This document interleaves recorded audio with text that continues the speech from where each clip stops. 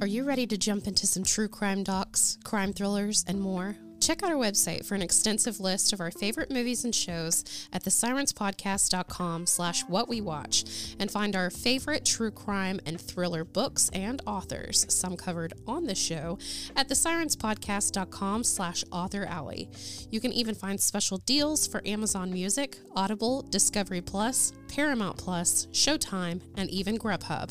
If you're looking to jump in immediately, check out our pinned Facebook post for some streaming service free trials on us.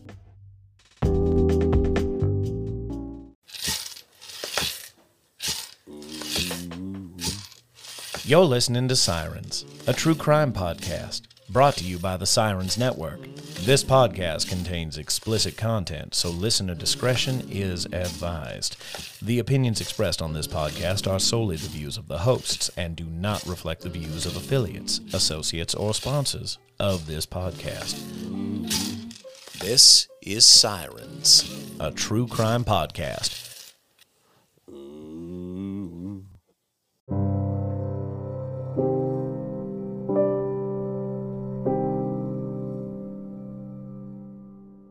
The last time I told you about this, I was like, I'm not ready. And there were 9, I think, people missing.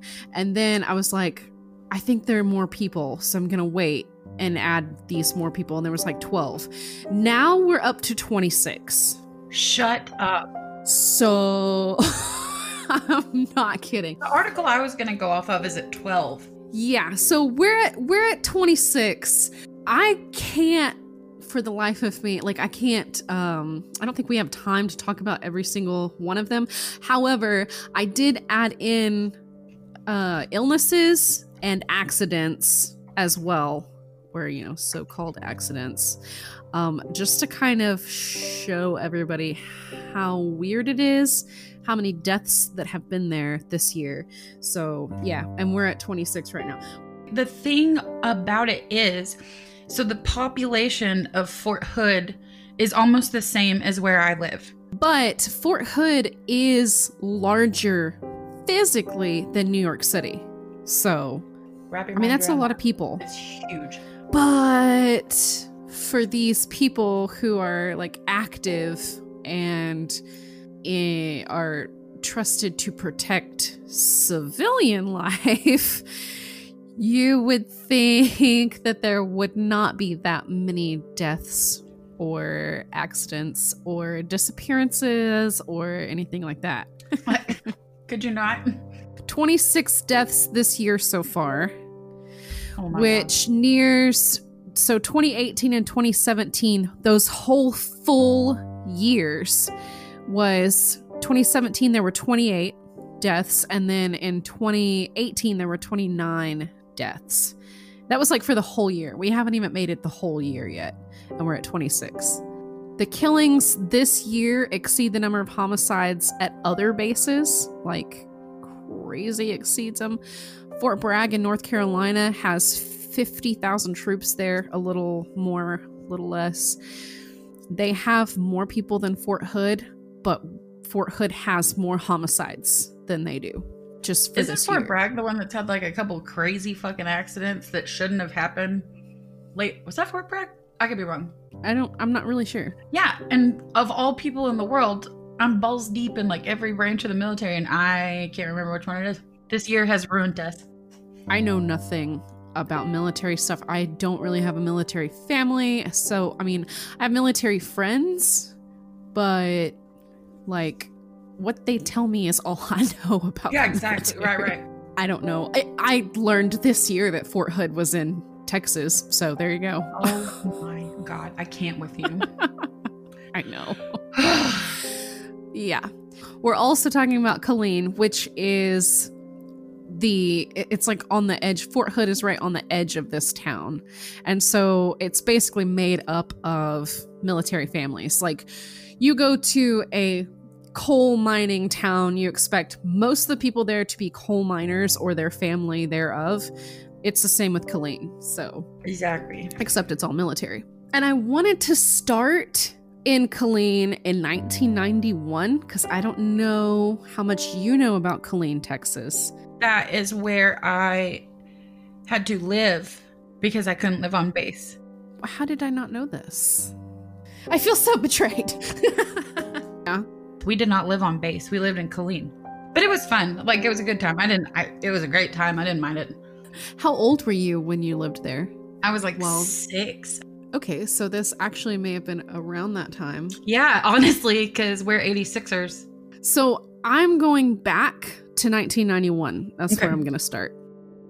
Anyway, so there was a cafeteria there called Luby's Cafeteria. Luby's. Luby's. Is it 1B? Luby. Yeah, Luby's. So have you been there before? Yeah. Yeah, it's kind of like a, oh God, what's it called? It's like a buffet. It's kind of like Golden Corral, kind of. Yeah? Yeah. And you have your little tray and you go down the line. And This is like so crazy that you've been there. Anyway, so in 1991, there was a mass shooting there. Did you know this? No. So there was a man named George Hennard who just out of the blue smashed his pickup truck through the restaurant, the front of the restaurant. What the shit? He got out of the cab and he just started shooting people. As the patrons and employees tried to scramble to safety, dozens of police officers arrived and exchanged gunfire with the man, apparently wounding him. And then he made his way to the back and shot and killed himself with a bullet through the eye. That's... The 23 deaths make the attack the worst mass shooting ever to occur in the United States up to that point. This was 1991. The police said that the killer, a 35-year-old man, reloaded and emptied his Glock 17, a semi-automatic 9mm pistol, several times. There were 80 people in the restaurant because it was National Bosses Day. So apparently there were people in there with their bosses. The killer was identified as George Joe Hennard of Belton. Ooh, Belton. Remember that town, which is about 10 miles east of Killeen. So, like 10 minutes east of Killeen. At first, they declined to provide any more information about him. Sam Wink was a witness. He did a television interview and he said the gunman had tons of ammo on him. He said the gunman noticed him on the floor and pointed his pistol at him. I thought I bought the farm, Mr. Wink said, added that he was saved when a woman got up to run and the gunman fired at her instead. Another witness described the gunman shooting as fast as he could pull the trigger. So neighbors of Hennard in Belton said that on occasion he would come out of his house screaming, I guess for no reason. The neighbors and their mother produced a photocopy of a long, rambling letter that Hennard had sent them during the summer. They said they turned over the letter to the police when it arrived. One passage said, and this is not going to make any sense, so just listen as hard as you can. Quote, "Please give me the satisfaction of someday laughing in the face of all those mostly white, treacherous female vipers from those 2 towns who tried to destroy me and my family." End quote. Okay, but wait. Chief Neese said there was nothing in that letter. It seemed like he had a crush on the girls, but there was nothing that in any way discredited them or embarrassed them. It was just a letter. Back at the restaurant, there were hundreds of onlookers, fathers with children on their shoulders and mothers with babies and strollers, hovered around the yellow police tape that kept them at bay from this restaurant. He apparently spent a little time in there and was like talking to people and like intimidating them and being a real creeper. After driving his vehicle into the building? Yes. So he's like, anyway, do you like turtles? Yeah. No, I'm serious. And he was wounded. He wounded himself somehow when he drove his car through. And he just got out and was like, "Hey guys, I mean, and he was like, I'm so serious. He was walking through the restaurant, like going table to table and like intimidating people. Can you honestly tell me if a car ran, say you and I are in Ada and we're eating at China Corral, right? And a truck just bulldozes through the window. Are you going to stay sitting there like, well, you don't pay for the meal till the end? Why are you still sitting there like, oh, that's so Texas of them. They're like, fuck it. Half of us are in the military. It is kind of it's very so Texas. Oh my God. Bless our heart. The ones that didn't get out of the way were like there was a lot of seniors that were like eating in the back, and they're the ones that really got the worst of it. As he approached, he would say, "Was it all worth it?" said Lee Whitney, 41, a Centel manager in Killeen, who was standing with his wife Brenda, 33, at the back of the food line when the truck crashed through the window. Quote, "A lot of people were taking their bosses to lunch. It was really crowded. He immediately started shooting. A lot of shots right away." End quote. Mr. Whitney said the gunman, quote, "walked right over my head, and there was a lady whose head was 8 inches away, and he shot her. For some reason, he didn't shoot us." End quote. Betty May, a 67-year-old Killeen resident who was in the cafeteria when the shooting occurred, said she and her friends escaped after a man threw a chair through a window. She said she cowered beneath the table after the gunman began shooting, and he was almost at her table when another patron broke the window behind them. Miss May said she cut her foot on the glass as she ran through the broken window and needed 14 stitches on her foot. She said, "I didn't know I could run, but I did today." End quote. She and Evelyn Seals, 60, a friend from the East Side Baptist Church, who were having lunch, said the cafeteria was unusually full because many people were there celebrating Boss's Day. Miss May said afterwards she found the man who had broken the window. Quote, "I went up and thanked him," she said. "I said, 'You saved our lives today. We'd have been dead.'" End quote. As the sun went down, officers said the cafeteria remained as the gunman had left it. Drapes were pulled for privacy across the front windows, where the pickup burst through only hours earlier. At the back, where some diners had escaped, one chair held drapes in place and 3 other chairs were strewn amid the plants behind the building. And the chief said that the bodies were taken to Parkland Memorial Hospital in Dallas because it was better able to perform the number of autopsies required. He ended up killing 22 people in that restaurant. And because there are 45,000 people in Killeen, Texas, and it's about 50 miles north of Austin. This is so close to Fort Hood. Remember, Fort Hood got word of this and was like, "Deploy everything." And so when he found out that they were being deployed, he was like, "Well, that's it." And he went into the bathroom and killed himself. Oh. Yeah. How very Full Metal Jacket of you. Lieutenant General H.G. Taylor, the Fort Hood commander at the time, said he had sent helicopters and ambulances to evacuate the wounded to local hospitals. Yeah, so there were 80 people in the restaurant that day. Whoa. So there was actually a class being held for police officers, like not far away. Only a bank separated the buildings, and the officers ran to the restaurant as soon as they heard the shots. That's really convenient.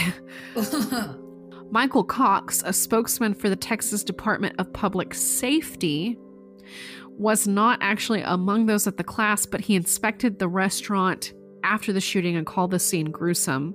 The floor was covered with glass, blood, and spent bullets. He said most of the bodies were slumped in the southeast corner of the cafeteria, but others were in a hallway, in the food line, and one elderly woman was slumped over a table with food on it. God, that is so sad. Oh my God.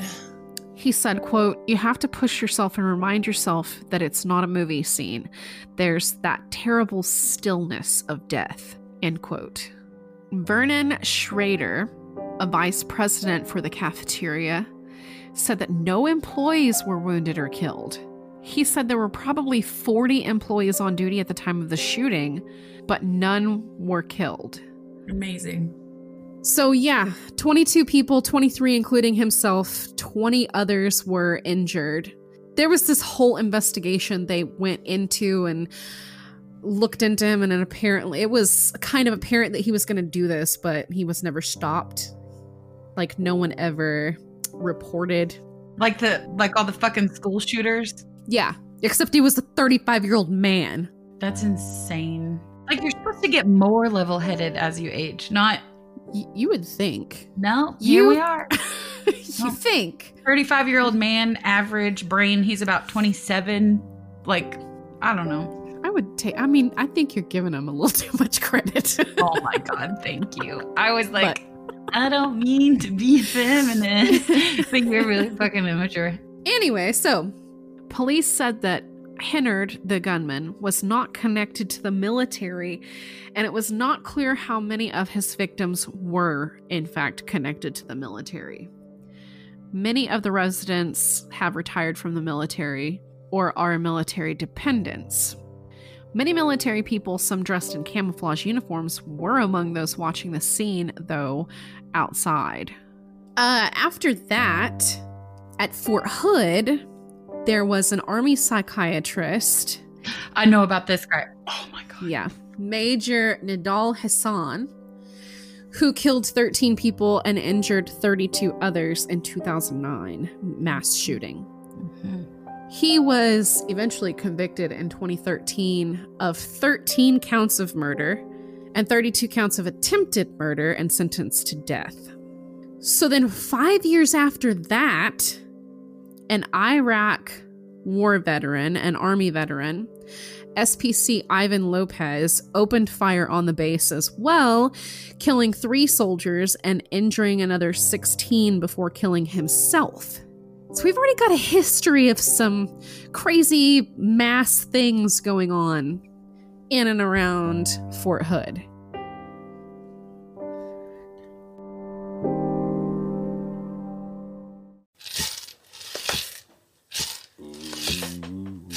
You've reached the end of our episode. All suspects are innocent until proven guilty in a court of law.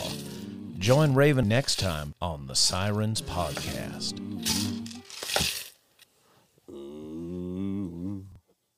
Do we have an outro? That's our outro, isn't it?